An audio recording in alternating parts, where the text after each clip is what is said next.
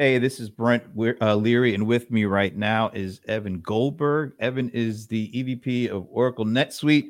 He's also the co-founder of NetSuite before it was Oracle NetSuite. So, Evan, hey, thanks for joining me, man. Thanks for having me. So you got a lot going on. There's always a lot going on. We're in the midst of this pandemic, and there's a lot of things that companies are trying to do to stay in business. Just maybe off the top of your head, what are you hearing from your customers about the current state? We're about 6-7 months into the pandemic. What are you hearing from them, and maybe how has that changed since the beginning of the pandemic? Yeah, I mean, I think the beginning of the pandemic was a shock for a lot of companies. There were a few companies for whom it was kind of an immediate boost. I mean, one of our customers is Postmates, who does food delivery, so they kind of had an immediate shot in the arm, I guess you might say. But most of the customers definitely experienced a shock of, radically decreased demand. And it's interesting how many of the companies responded. We've had a ton of companies adopt NetSuite during the pandemic. Some companies are taking sort of the time they have to sort of retrench a little bit. They're looking at obviously changing a lot of the ways they do business, going more remote employees, using more remote tools. So I think in taking stock of that, some of them said, how do we tool ourselves so we come out of the, economic downturn stronger? So I think once that initial shock sort of subsided, a lot of companies are using the time to plan for, what we hope is an inevitable sort of return to form. Yeah, you mentioned, that kind of the overnight switch when people had to shelter in place. And, before they were sheltering in place, a lot of folks were just buying stuff, going to the store, buying their food in the grocery stores. And then like overnight, they just couldn't. And so they had to go online to buy stuff. And right. Yeah. So it's like now that some of these folks are forced into it, maybe they didn't think they would have to do it before. They didn't want to do it before. But then once they had to do it, they found out it wasn't all that bad. And so how many of these changes in consumer behavior do you think are going to carry over once we kind of get past this pandemic? Oh, I think some of these changes they won't turn back. I mean, we have a company, Bedford Industries, that made like ties for bread packaging, and they retooled really quickly to make PPE. And then they found that they were, making it just to help sort of, local hospitals, et cetera. But they found that they had so much demand for it that and this is a B2B company, but they put up a direct-to-consumer website on NetSuite, like in a few days, and suddenly they were selling PPE to the general public. So, I mean, I don't know whether they'll continue to do that, but I think that the fact that they saw that there's a channel there for them to sell direct-to-consumer is probably pretty interesting. And I think, the eyes have maybe been opened for a lot of companies. I mean, we make it super easy to get a website up and running based on your inventory. And so, yeah, we've definitely seen customers have an urge to do that during this time, just to reach more consumers and reach, and make it easier also for their B2B customers to order and interact with them when they can't, do it in person anymore. Talk about the kind of the power of the platform, because customer experience has kind of never been more affected by things like supply chain management before. Right. And if you don't have that right, the effect it has on the customer experience can be like tragic. Maybe talk a little bit more about how you're helping customers manage this, this transition or the transformation between supply chain and providing that in a way that makes it easy for the consumer to feel comfortable about what they're getting from you.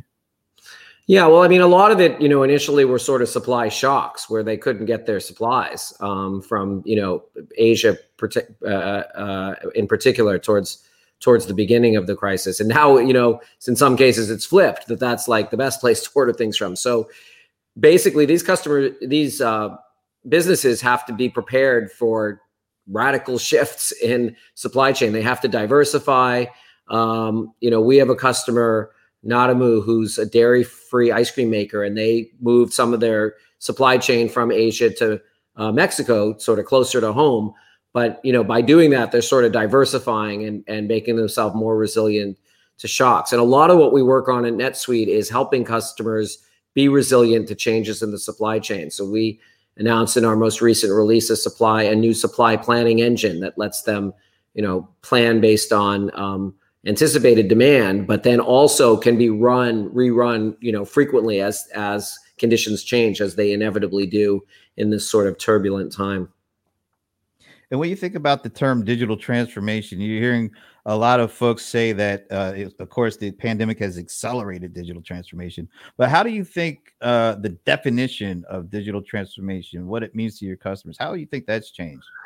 Well, it's a pretty all-encompassing term. And, our customers were using digital computers before. I mean, so for our customers, it's been, really a cloud transformation. And the other major transformation that we hear a lot of customers are really interested in is decreasing complexity. They have a lot of different systems that they've accumulated over the years, and they really want to decrease that to just a few. And sort of that's where NetSuite comes in, because we can provide, sort of a one-stop shop for a lot of your needs in your core operations, including HR, which is obviously critical for companies as they grow. So we've been building up our Suite People capabilities, which is what we call the HR component of our kind of integrated suite. And we're seeing increasing adoption of that as we add the capabilities that they need: onboarding, payroll, better and more sophisticated payroll capabilities, performance management, those kinds of things. So, that's really the big transformation I think that a lot of our companies are going through, is using the cloud and using it to simplify their systems. And with that simplification of systems, does that also increase the opportunity for them to leverage newer technologies like AI and to be able to, kind of take that information coming from all these different systems and actually be able to use it in a way that can make the biggest impact? Yeah, and that's absolutely the case. And one of the benefits we've had as becoming part of Oracle is we're able to leverage, their deep R&D investment in things like conversational UIs, which is obviously, uses natural language. And you're going to see increasingly in kind of future versions of NetSuite that we're integrating those capabilities. We're announcing this coming week the NetSuite Data Analytics Warehouse, which uses Oracle's powerful analytics engine and their autonomous data warehouse, which is their kind of flagship data warehouse capability, built all delivered via the cloud. To allow customers to do things like snapshotting, to better be able to see trends, and then also to combine their NetSuite data with other data from other systems to tie that together. So, just like in sort of AI and machine learning, all this stuff, we're leveraging the deep investments that Oracle is making, and we're going to bring them to the fast-growing, small and mid-sized business over the coming years. Yeah, I got a chance to check out that press release. There was a lot of stuff in there. Yeah. Going over a lot of things. Maybe you could hit some of the other highlights of what's being announced next week. Yeah. So, we have a lot of, I don't know if I'd call them meat and potatoes, but features that customers are demanding now. And increasingly people want really deep integration with their banks, so that all that is sort of automated reconciliation. So, your exact cash position at any time. And so we're doing that. We've added smart bank integration for banks all over the world, not just in the US, because we have a global customer base. So I think that's one of the most exciting things. As I said, the NetSuite Data Warehouse for some of our more sophisticated analytics warehouse for some of our more sophisticated customers. And it's just things that customers can kind of use now. There's on the kind of commerce or I guess customer interaction front, we announced expanded capabilities in what we call our My Account feature, which is basically for all types of customers to allow their clients and their customers to have a portal to see information about their account, pay their bills, If it's a subscription company, which increasingly, obviously, new businesses are, they can manage their subscription, add capabilities, upgrade, etc. So, that's certainly during this time. Our customers really are keen on features that let their customers interact with them in the kind of 24/7, 365, anywhere, anytime manner. So I think those are some of the key highlights for sure.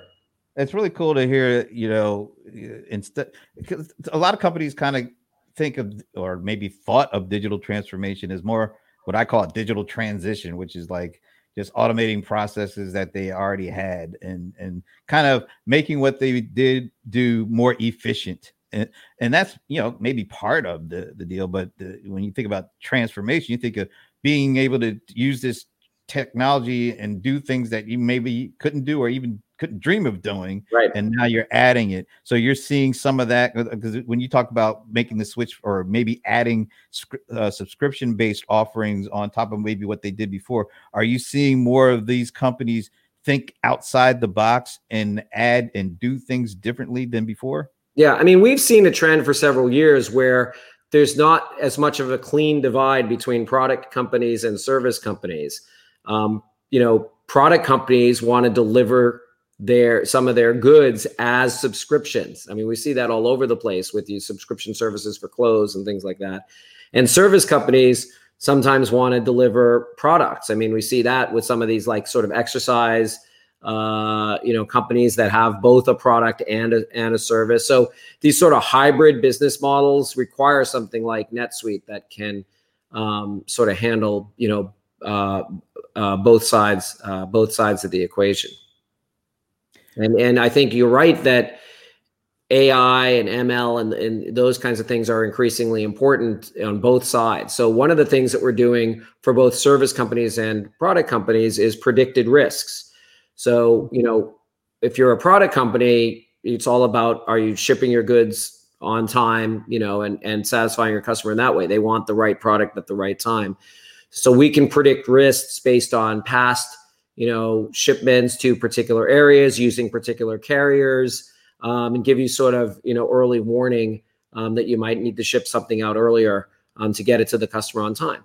Similarly, on a services side for project-based businesses, there's project risks. And again, looking at history, applying AI to kind of identify projects that might need a little extra TLC, before you start losing money or worse yet, losing clients. So that's where we're kind of taking a broad view of where you can apply AI and machine learning to really help customers now.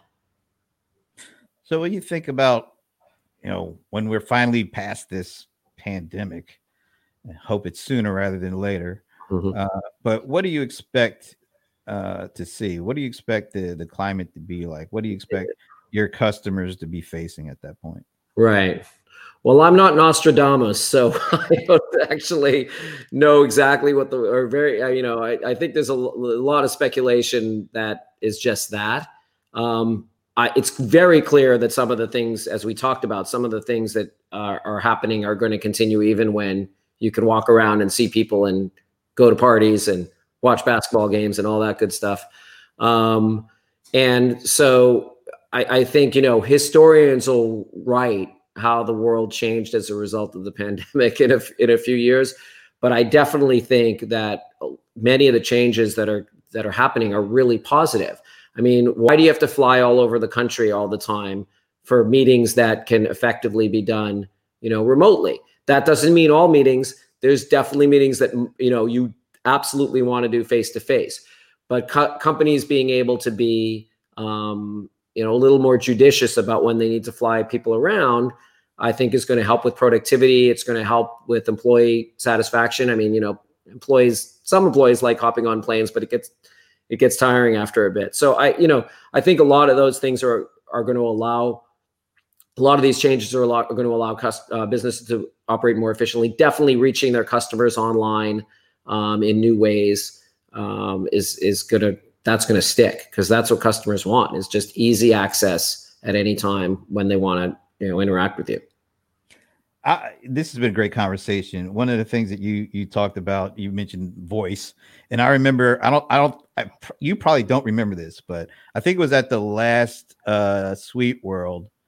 There was a little analyst media kind of thing, and I asked you a question about voice and where does it fit into enterprise applications, and it seems like that year is kind of maybe forwarded the role of voice that you see. Yeah, I think voice is huge. I tell it to my team, on the product development side all the time, how important I think it's going to be.